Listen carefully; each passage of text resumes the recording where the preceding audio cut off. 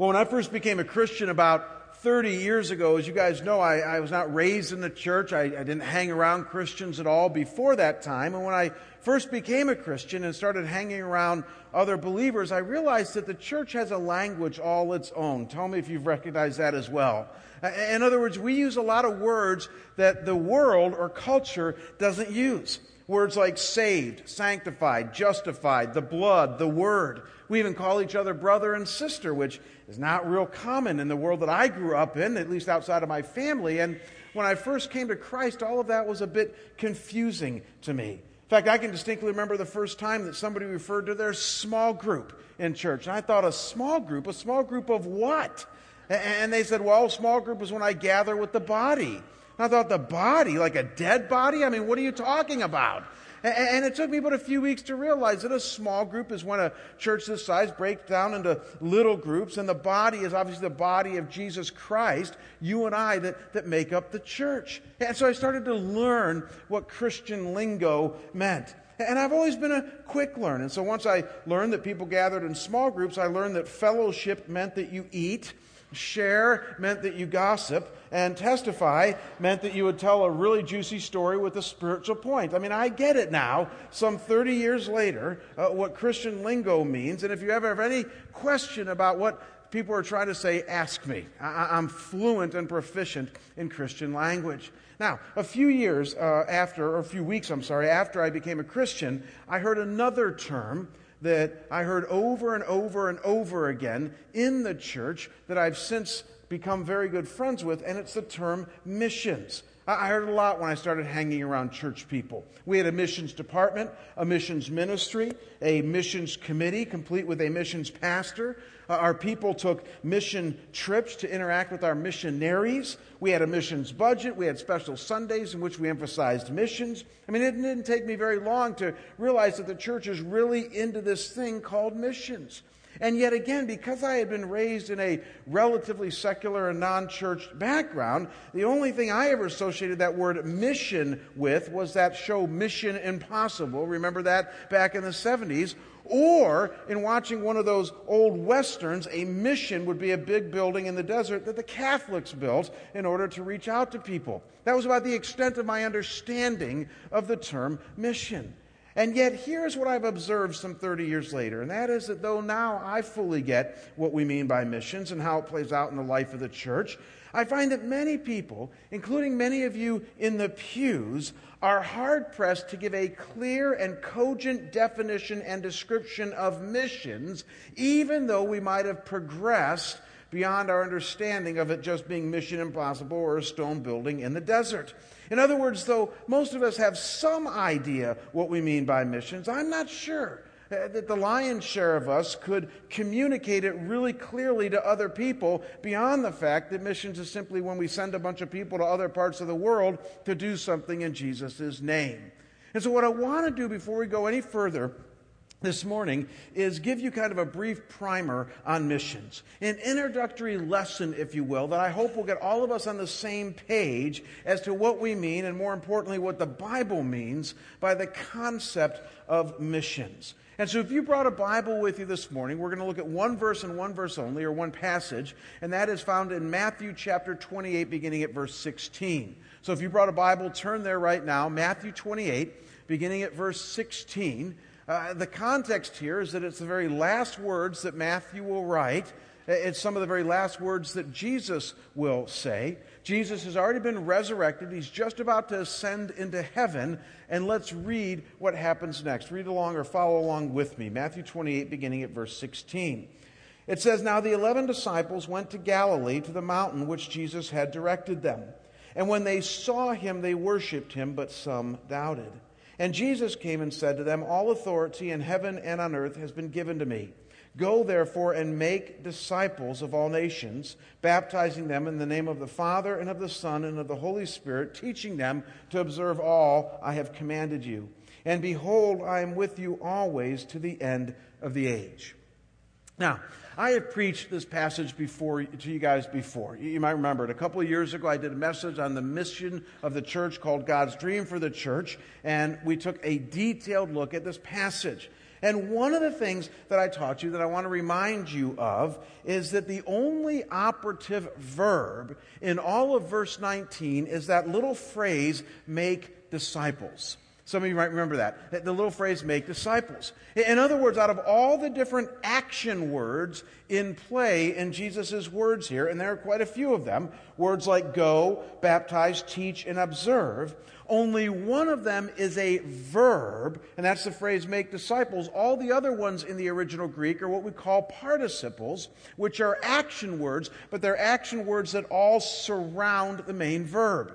And so the main action that Jesus is communicating to you and I here is to make disciples. And the reason that that is so important is because the heart of what we call the Great Commission, which is what Jesus is giving us here, is to make followers of Jesus. In other words, to win them to faith in Christ by going to them, leading them to Christ, and then baptizing them, and then building them up in their faith by teaching them and showing them how to follow Christ, and then sending them back out into their culture for it to be a self-perpetuating mission where they can win others and build them up in their faith as well. And it's the mission of the church. This is where we get it from, Matthew 28. We call it win, build, send. It's to make disciples and make disciples of those who become followers of Jesus. Now, what I didn't focus on, however, when I shared all this with you a couple of years back, was an equally important part of Jesus' commission here that also involves just two words, but two very important words. And those are the words all nations. Do you see that there in verse 19? The words all nations. It's the Greek phrase panta ta ethne, and it's an interesting phrase. Bear with me here. By itself, this phrase could mean all Gentiles instead of all nations. And that would be a subtle difference. Sometimes the Greek word ethnos simply means Gentiles, all non-Jews. And so what Jesus would be saying here, if it meant all Gentiles, is that our mission is simply to reach as many people as possible, no matter where they might live, all people that are beyond the borders of Israel at that time.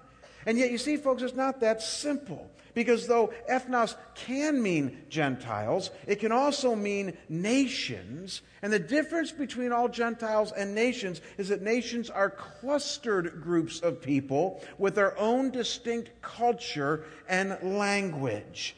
And when ethnos is combined with panta, the Greek word for all, as it is here in verse 19 of Matthew 28, this tips the scales in our understanding and interpretation of this word. It now leans more toward the understanding of nations, not just Gentiles, but distinct people groups.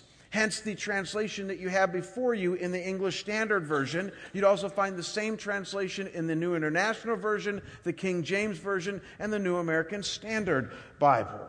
Because nations here doesn't just mean all other people, though it does mean that, but it also means people groups.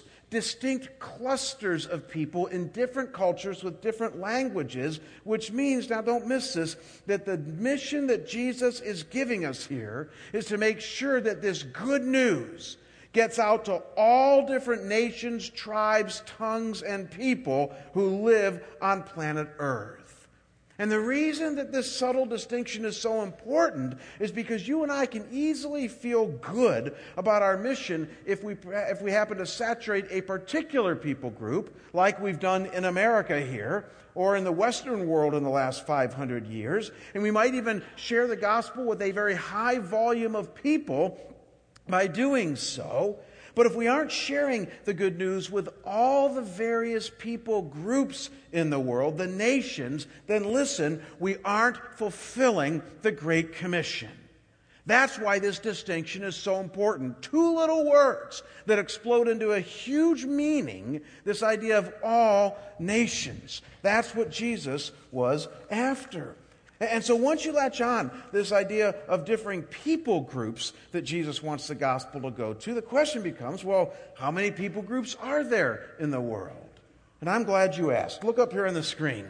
As you can imagine, with all of our technology today, we know a lot about demographics. And the Joshua Project is probably one of the foremost projects to try to understand how many people groups, distinct nations there are, nations in the way Jesus used it, in the world today. And they've estimated, well, they've not estimated, they've said that there are 16,567 different nations or people groups in the world. 16,000 plus. You'll see in parentheses right next to that the figure 11,680.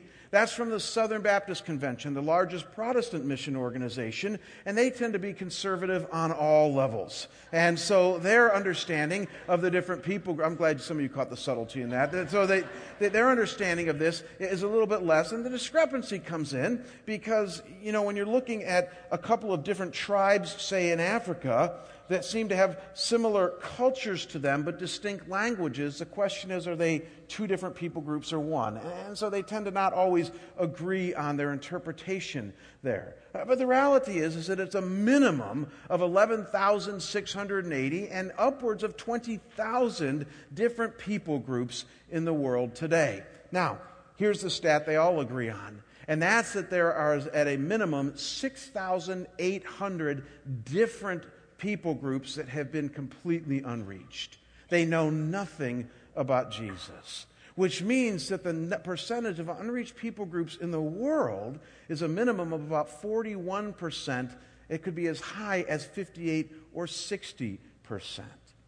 To put this in raw numbers for you folks, give me another click here, guys. The world population is 6.73 billion people as of right now. The number of unreached people in groups is 2.74 billion, taking the conservative number, which means that the number of people in groups is number of people in unreached groups is 40.8% of the world's population. Let that sink in a minute. Upwards of 40, maybe even 50% of the world's population have never heard boo about Jesus. And yet you and I live in a nation where no matter who you are, there is a very, very good chance that you're going to hear about Jesus some point in your life, right? Whether you grew up in the inner city or in the suburbs or in rural America, whether you're black or white or Asian or whatever, it doesn't matter. Most likely you're going to hear something about Jesus just by living in the western half of the world. And yet the reality is that there are other parts of the world in which there are totally unreached people groups. And now you see the immensity of the task before us and why this idea of missions is so important. And now, and only now, are you ready for a very clear and simple definition of missions. And though it's not without some holes, this is the most simple and understandable way I know to put it, folks. And here it is. Look up here on the screen. Missions is defined as this. It's planting churches where there are none. That's what missions is. Planting churches where there are none. Over the years, I've seen lots of different definitions of missions, and every time I read a new one, no matter how technical or sophisticated it sounds, I think to myself, nah, it's just planting churches where there are none. So Donald McGavran is probably one of the foremost experts on missions, says missions is an enterprise devoted to proclaiming the good news of Jesus Christ and to persuading men to become his disciples and dependable, reproductive members of his church. Planting churches where there are none. Stephen Neal says, missions is the intentional crossing of barriers from church to non-church in word and deed for the sake of the proclamation of the gospel. Planting churches where there are none. And then George Peters, in his biblical theology of missions, says it probably most technically. I love this. He says, missions is to proclaim the gospel of Jesus Christ in gospel-destitute areas, to win converts from other faiths or non-faiths to Jesus Christ, and to establish functioning, multiplying local congregations who will bear the fruit of Christianity in that community and to that country. Say it with me. Planting churches where there are none. These are good definitions. They're all correct. But if you can just latch on to one simple phrase, you're going to get missions forever. And that is that it's planting churches where there are none.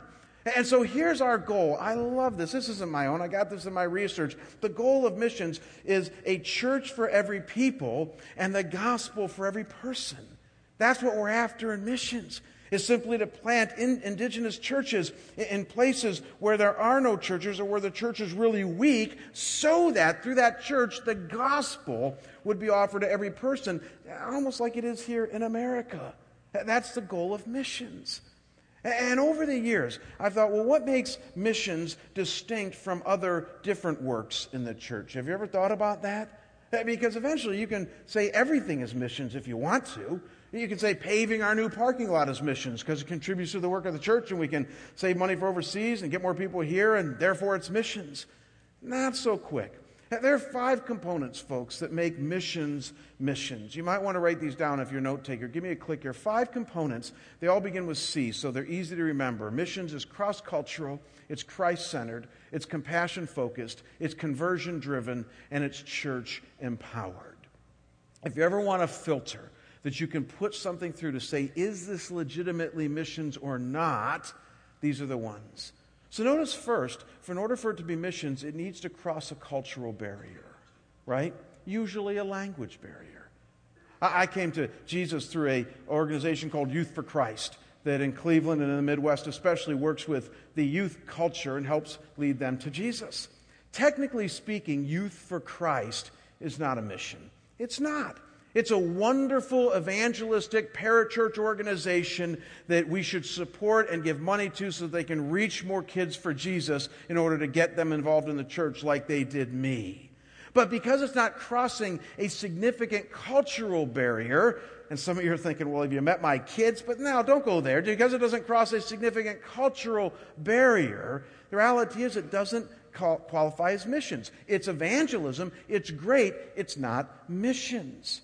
Missions, notice, secondly, is Christ-centered. Jesus said, if I be lifted up, I will draw all men to myself. We lift up Jesus across this cultural barrier so that people might come to him.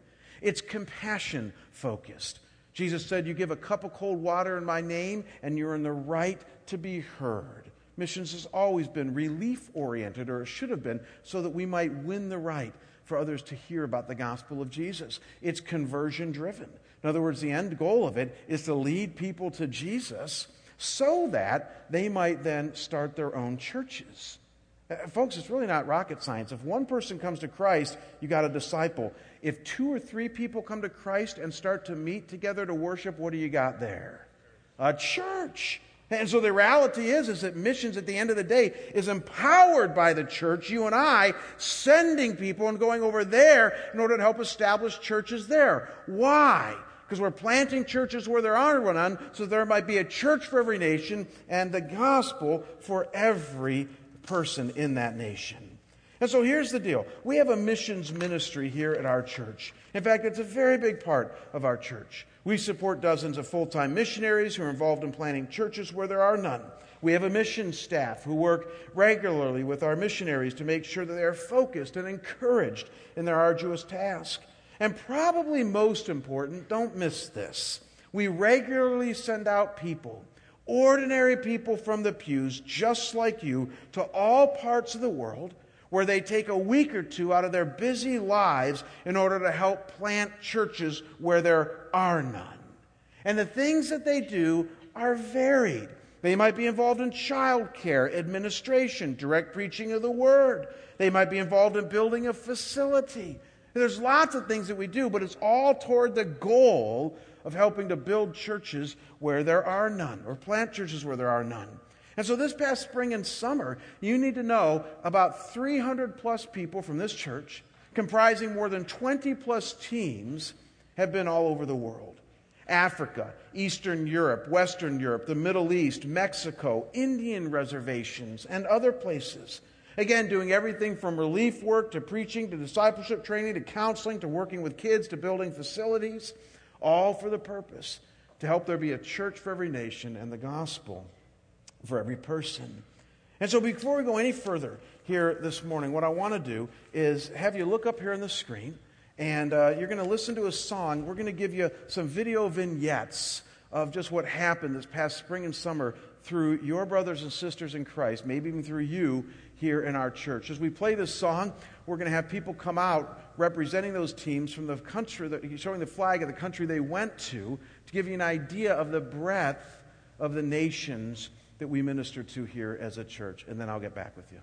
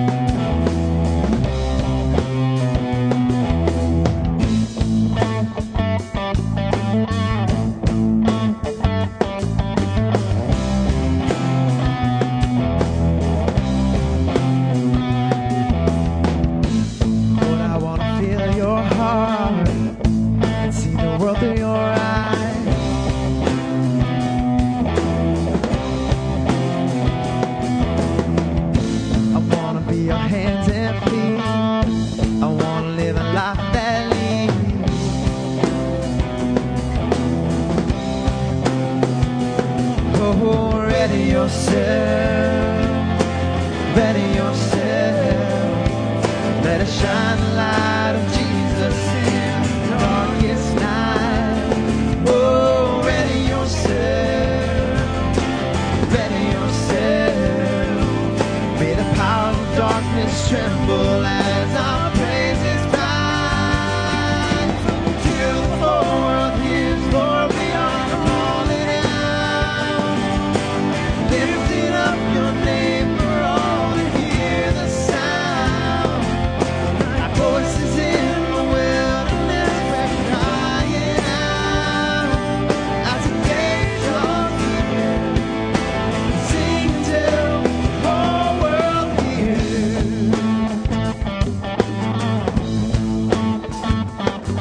Lord, let your sleeping giants rise, catch the demons by surprise.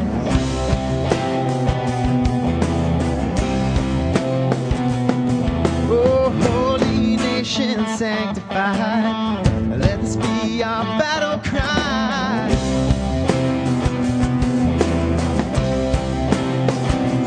Oh, ready yourself, ready yourself. Let us shine the light of Jesus in the darkest night. Oh, ready yourself, ready yourself. May the power of darkness tremble as our praises rise.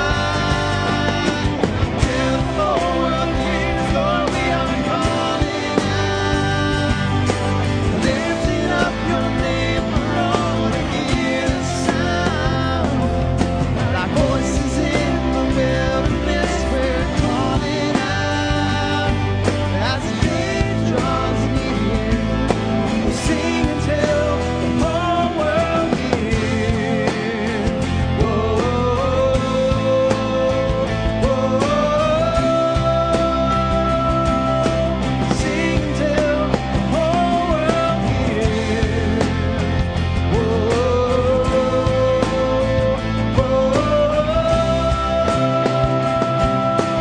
sing till the whole world hears. I wanna be your hands and feet. I wanna live a life that leads. See, set the captive free until the whole world hears. And I pray that they will see all of you and less of me. But I want my life to be a song to sing until the whole world hears. Lord, we are calling out, lifting up your name for all to hear the sound. Like voices in the wilderness, we're calling out as the day draws near. Sing until the whole world hears. Whoa, whoa. Sing until the whole world hears. Whoa, whoa. Sing until the whole world hears. Whoa, whoa. Sing until the whole world hears. Whoa, whoa. Sing until the whole world hears.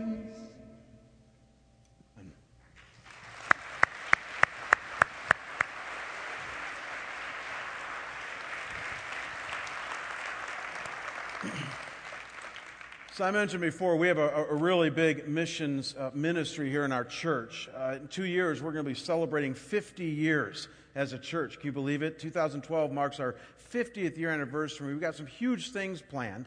And yet, 48 years ago, when this church started, it started with a real passion, a biblical passion for missions. And so over the years, as the church has grown, obviously now to a very large church, we've grown commensurately in our passion for missions as well.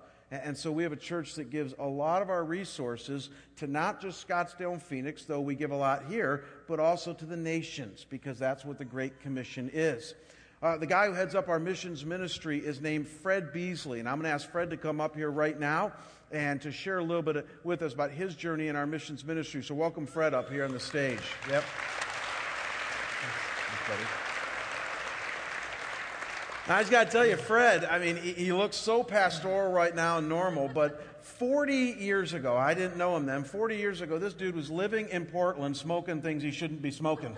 And way oversharing. Way oversharing. But it's true. And I only share that because God has wrought an incredible change in your life. And you have an amazing testimony of how, you know, when you were in high school, probably nobody thought you'd be a missions pastor, let alone a pastor. And yet here you are now heading up, hundreds of people and dozens and dozens of teams that go out all throughout the world ministering in the name of Jesus. So why don't you tell us, Fred, about how you got involved in that, a little bit about your story and what's led you up to this point. All right, thank you. Well, once they all get over what I was smoking, and thank you for setting me up. Before I became a Christian, I had a heart of passion and real concern for people who were downtrodden, the poor, and particularly in our cities. I worked in Boston in the inner city in Dorchester with a group of young boys who were fatherless, and I'd spend my afternoons with them after school. And from there I moved on to Chicago, and I taught in a school, an alternative school system, where young men and women who had never finished high school got kicked out for a lot of good reasons. People who had just come out of prison and never finished their education. So I was able to pour into their lives and teach and help them. And then I moved to Oregon. And in Oregon, I worked in a place called the Children's Farm Home. And that was a place where the state took delinquent kids out of their parents' homes and placed them in this residential facility. And the state had this great idea that the girls' home needed a man that was a role model for these girls because they came from bad homes, primarily. And so what happened is I got to go in there. I became that man, and I became all of those girls' father, who they really didn't like. It was a hard time. It was a hard work for me, and I came to the point there where. After all of these work with all these people across the United States and with these girls, I realized, I really don't have anything to give them. I can control their behavior to a degree. I can make sure they're healthy and they're okay, but I can't bring hope to their lives. And so I really became kind of lost in that. Coupled with, Kristen became a Christian about a year and a half before I did, and so I would go to, she'd go to church every week. I'd go on Easter. And this particular Easter, there was a missionary there. His name was Paul Decker. And Paul was a doctor, a missions doctor in Africa. And he just poured out his heart for Africa and his love for the people and his whole story. And when he got done, Kristen and I were going home, and I said, okay, Kristen, do you think I could be a missionary and go to Africa with Paul Decker and not be a Christian? It's trying to work all the angles, The answer was obvious, and, really those circumstances, those two particular events really moved me to give my life to Christ, to Him to become the Lord of my life. I thought I was going to be a missionary. I went to the Philippines that next summer, came back, and I was ready to go. And God had another plan. God brought two boys into our lives that we adopted that became a very significant training ground in our lives. And God used that to break my heart, to mold my heart, to help me understand even more about the needs of hurting people. And then in 1987, Western Seminary moved to Phoenix, and Kristen and I began seminary. I got my master's degree. Kristen got her master's and her doctorate. And I went to Mexico, and I worked for 7 years as a missionary. And in 1997, Scottsdale Bible called. I'd been a member of Scottsdale since '84. called and said, Fred, would you consider coming joining our staff? And my first response was, no, thank you. I really love what I'm doing in Mexico. They were persistent, and a long set of circumstances led me to saying yes, and I know that was the right thing to do. But I came as the pastor of adult ministries, so I oversaw the enrichment classes, the small groups, and men's ministry. And I said to Kristen, I'm never going to tell anybody this, but the job I really want at Scottsdale Bible Church is the missions pastor. Well, 3 years later, Daryl comes to me one day and he says, Fred, would you ever consider becoming the missions pastor at Scottsdale Bible Church? And I said, yes, I would. And he said, well, do you want to go pray about it? I said, no, I've already done that. So you just figured it out. No, just kidding. But anyway, that's how I got here. And so for the last 10 years, you've been our missions pastor. And I know, Fred, that you've done an amazing job. As I said to these folks, you're one of our strongest team builders on staff here. You've just built dozens and dozens of teams of lay people. And we've been able to become involved in some significant areas around the world. Talk about all nations. We're involved heavily in Tanzania, where we have dug wells and built schools and work with local churches there to help the gospel to become even more prominent. We're involved a lot in Eastern Europe, especially since the fall of the Soviet Union. We've gotten involved in a lot of the countries there. We're involved in Mexico in a very heavy way. And so the Talis teams we sent out represent those areas and others. Tell us a little bit about just what the Lord is doing and what you're excited about this past spring and summer, and then even just some of the new areas that He's leading us into. Okay, thanks. Yeah, we sent out 22 teams to 13 different countries, and my goal is to send our teams out alongside of our missionaries so that we're supporting them where we've sent them to minister and to work. Jamie, I love the local church. It's my passion is to see God raise up the church to reach the nations. And so a big part of what we do is to invest in national leaders and pastors, equip them, train them, give them the resources they need to reach their communities. So I'm very excited about the many ways we've been able to do that. You know, Wayne and Bev Leaston and a team of the marriage ministry went to Slovakia this year. That was really, for the last 3 years, that has been really exciting to see how they brought together 50 key pastors and their wives from throughout that country, and for over 3 years trained them on how to lead a marriage ministry in the local church. Yeah. And now they've turned it over, and there's actually a couple that has taken on that job full-time in the country of Slovakia and doing conferences for the nationals there. It's so exciting to see us be able to build in and equip the people like that. You know, part of, like you say, building a team, part of my passion is to release the church to do the work of the ministry and to raise up the body to do that. So when I had this dream of doing something in Africa and sending people to Africa, my idea was that, you know, I love missionaries. We're going to support missionaries forever, at least as long as I'm here, and invest in them. But I also want to see the people of the congregation, you all, be involved in missions. And so the idea was, as we sponsored kids, as we sent teachers, as we sent doctors, as we sent different people, that you all would go and be the missionaries. And so we have 700 more or less people that have engaged in that ministry and are out and involved in it. I could go on and on. I love what we're doing in Mexico, constructing churches, again, building into the local church. Yeah. I took a group of men. 3 of those guys took their sons. We worked ourselves to death. They almost did me in. and it was so fun to just be out there shoulder to shoulder with these guys. You saw the block work going up in the video.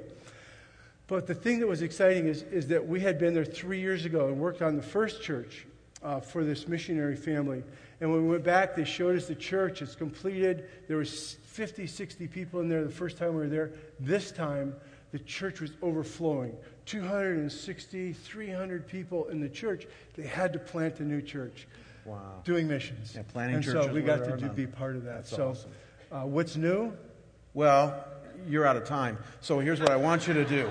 And you know, Fred, I know the thing we pray for you is more passion. And so, not at all. This guy, he can't even keep him in his chair. I love it. No, here's the deal. one of the things we can't miss hitting is how can these folks get more involved? I mean, we are involved in so many areas, but, when I look at our mission trips, though I'm excited about 300 plus people, when I do the math, I know we could be sending so many more. Yeah. And even if we don't send more, which we need to do, even involving more. So how can these folks here today, after going through this worship, get more involved in what we're trying to do here? Well, like Tanzania, we're developing an outreach into the Middle East. We're going into Egypt. We're going into Jordan. We're going into Israel, Palestine. We're partnering with the Israeli-Palestine Bible Society. We're doing some reconciliation work. We've got lots of teams going into that area of the world. I want you to go. I want you to see what God's doing in the Middle East and be part of that. We want to send out teams all over to our missionaries again this year. Out here, we've got teams that went last year. Kelly Schondelmeyer's put together a list of teams, places you can go, places you can get involved, different kinds of ministry. And then lastly, we're excited about Western Europe. You and I went to Hungary to a conference and working with Tyndale and Cambridge, working with Ravi Zacharias ministry, thinking about apologetics into Western Europe where the church has really lost its passion for Christ. And to be part of that. And so basically, you can use any type of passion, any type of gift, just a willing heart and a heart that wants to share Christ with the nations. Yes. Cool. We can. Give it up for Fred. Thank him for being up here. Amen.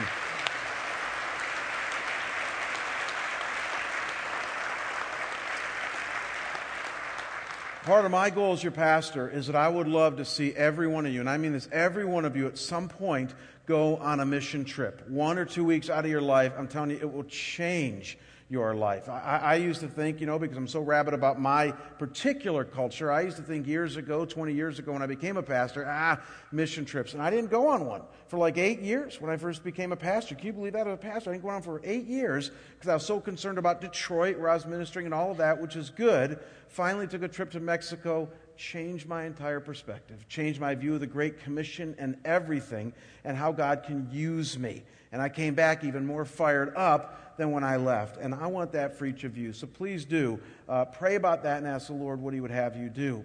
Now, we have about 10 minutes left in our service. Some of you clock watchers know that, and you're wondering what's next. And I don't know if some of you come from smaller churches. I did. And one of the things that I missed that we did a lot in our smaller church was what I call prayers of the people, where we'd have people actually stand and in the worship service just engage in sentence prayers. Sentence prayers meaning shorter prayers, so we give as many people a chance. And I want to do prayers of the people today as we end our service today. So what we're going to do is that Tom, why don't you come up here, is going to put a microphone right here. And Margie, where are you, is going to grab a microphone and put it right here. And what we're going to do is invite you down as we just play a little music in the background to pray for missions. So give me a click here, guys. We're going to have you pray for 3 things. As you pray for the nations, you're going to pray for them. That God would reveal Himself to them, that the eyes of their heart might be enlightened, as the book of Ephesians says, that the gospel would go out and that people would respond. You're going to pray for them. You're going to pray for us as SBC, that we would hear and respond the call, that each of us would hear and respond as God calls us to go to other places or even to be involved in supporting the going. And then lastly, pray for our missionaries. We support almost 60 full-time missionaries that are involved all over the world. And so pray for their provision, their protection, their passion, their encouragement, that God would use them. So that's a little guide for you there. I'm going to kick us off here to pray right now, and then we just invite you to come down, line up here at the microphones, and again, try to keep it really brief so that plenty of people have a chance to pray if they feel led. This is prayers of the people. And then I'll close us when the time is right. Now, here's the deal. Because we got another group coming in after this, we have our third service, I do have to close us at a certain time. And so if I close us right before you're going to pray, do not send me an email because I have to do that. God knows the intent of your heart. He hears your prayers. And but we have to just let the other group in here too. But let's have some meaningful time of prayer right now and see how God leads. So as I'm praying, feel free to come down to the microphone. Father, I thank you for your goodness and for your grace. We've sung about it all morning. For the fact that you are good, that you can be no other. And Lord, the greatest evidence of your goodness is that in our sin you sent us Jesus, that in our lostness you came and found us. So Father, I pray that as we now lift up prayers to you for the missionaries around the world and for the nations around the world and for us who need to go. God, I pray you'd hear our prayers now because we come to you in the name and in faith in Jesus. Lord, keep these people safe. They're doing right things for the people of the world, and they have our support, our love. Help things even here in America and in every country across the world to improve as each day goes by. Lord, we pray for the teachers of Tanzania. Give them wisdom and strength and compassion and love for the students.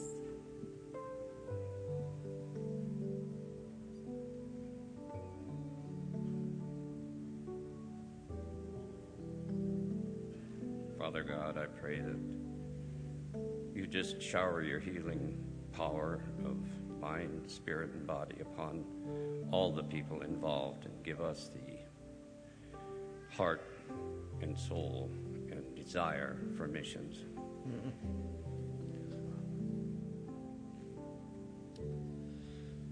Lord, I just thank you for all those people that have answered your call in their hearts to go serve you overseas. Lord, I just pray that you would just create a passion in the hearts of all those people who call SBC their home, a passion for missions and evangelism. Dear Lord, we just pray that our country be lifted up because we're in such dire need of real Christians. 2 Chronicles 7:14 says, if my people, which are called by my name, will humble themselves and pray and seek my face, then will I hear from heaven. And then when they turn from their wicked ways and heal their land. Our land needs healing so we can send out the people with a clean heart, raise up the Jeremiahs and Nehemiahs and Daniels, and raise up brave Christians, Lord, to take back this country for Christ. Amen. Father God, what could be so more clear than the message that was given to us today? Father, I pray that you touch our hearts, that you will open us to step out and go on these mission trips and get not only what the country has, but the change in the heart of us, your people. Father, I specifically pray for Barry and Abir Cordova, Father, over in Jordan. Father God, I pray for your hand of provision and blessing upon them, your hand of protection. And for the rest of our missionaries who have gone out from this church, Father, that you would continue to provide their every need, physically, spiritually, emotionally, and mentally, Lord. In Jesus' name.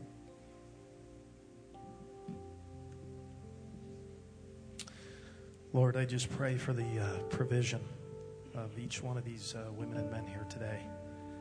That they would be driven by the Holy Spirit, that they would be pushed outside of their comfort zone to drive forward, that we may rise your name to the nations, Lord, that we may press forward and share the gospel amongst the nations, that we would be driven to be more by becoming less. Say this in your name, Jesus Christ. Amen. Lord, I pray for the people that are lost, that don't seem to know you. I pray that right now you'll be softening their hearts to the truth of the gospel message. I pray, Lord, you bring laborers across their path to help them see their need for you. Lord, I pray for us as a congregation. I pray that you will, Lord, that you will give us an eternal perspective, a perspective that says that the things that we have of this world are all yours and they're fleeting. But Lord, I pray that you'll help us use our resources, our time, our talents, and our treasure, so that, Lord, we can share you with other people. And I pray, Lord, for our missionaries. I pray that you'll protect them both spiritually and physically. I pray that you'll encourage them so that they know that the work that they're doing is not in vain. And I pray, Lord, that you will give them peace and joy. In Jesus' name we pray. Father, there's incredible power, I think, when we band together as the church and all agree upon these things. Lord, so many of us are used to praying in smaller environments, which is really good. And we know, Lord, in those smaller environments that when 2 or 3 agree on something, you hear that prayer and you move in a special way. So, God, I pray that as we have all agreed here today on these things, that you would send us, that you would use us, that you would convict and prod us, that, Father, you would use the ones that are already on the field and protect and provide for them, and that, Father, for the nations, that you would open their eyes, that they might see Jesus and respond in wholehearted faith to Him. God, we agree on these things. And so, Lord, I'm very encouraged today, and I look forward to what you're going to do in our midst as we continue to bend the knee to you, giving you the rightful way in our lives, giving you full sway in our lives. Father, it's good to pray to you. It's good to do so as a church. And we do so only and always in the matchless name of Jesus Christ, our Savior. And the whole church says together, amen. God bless you. You're dismissed. We'll see you next week.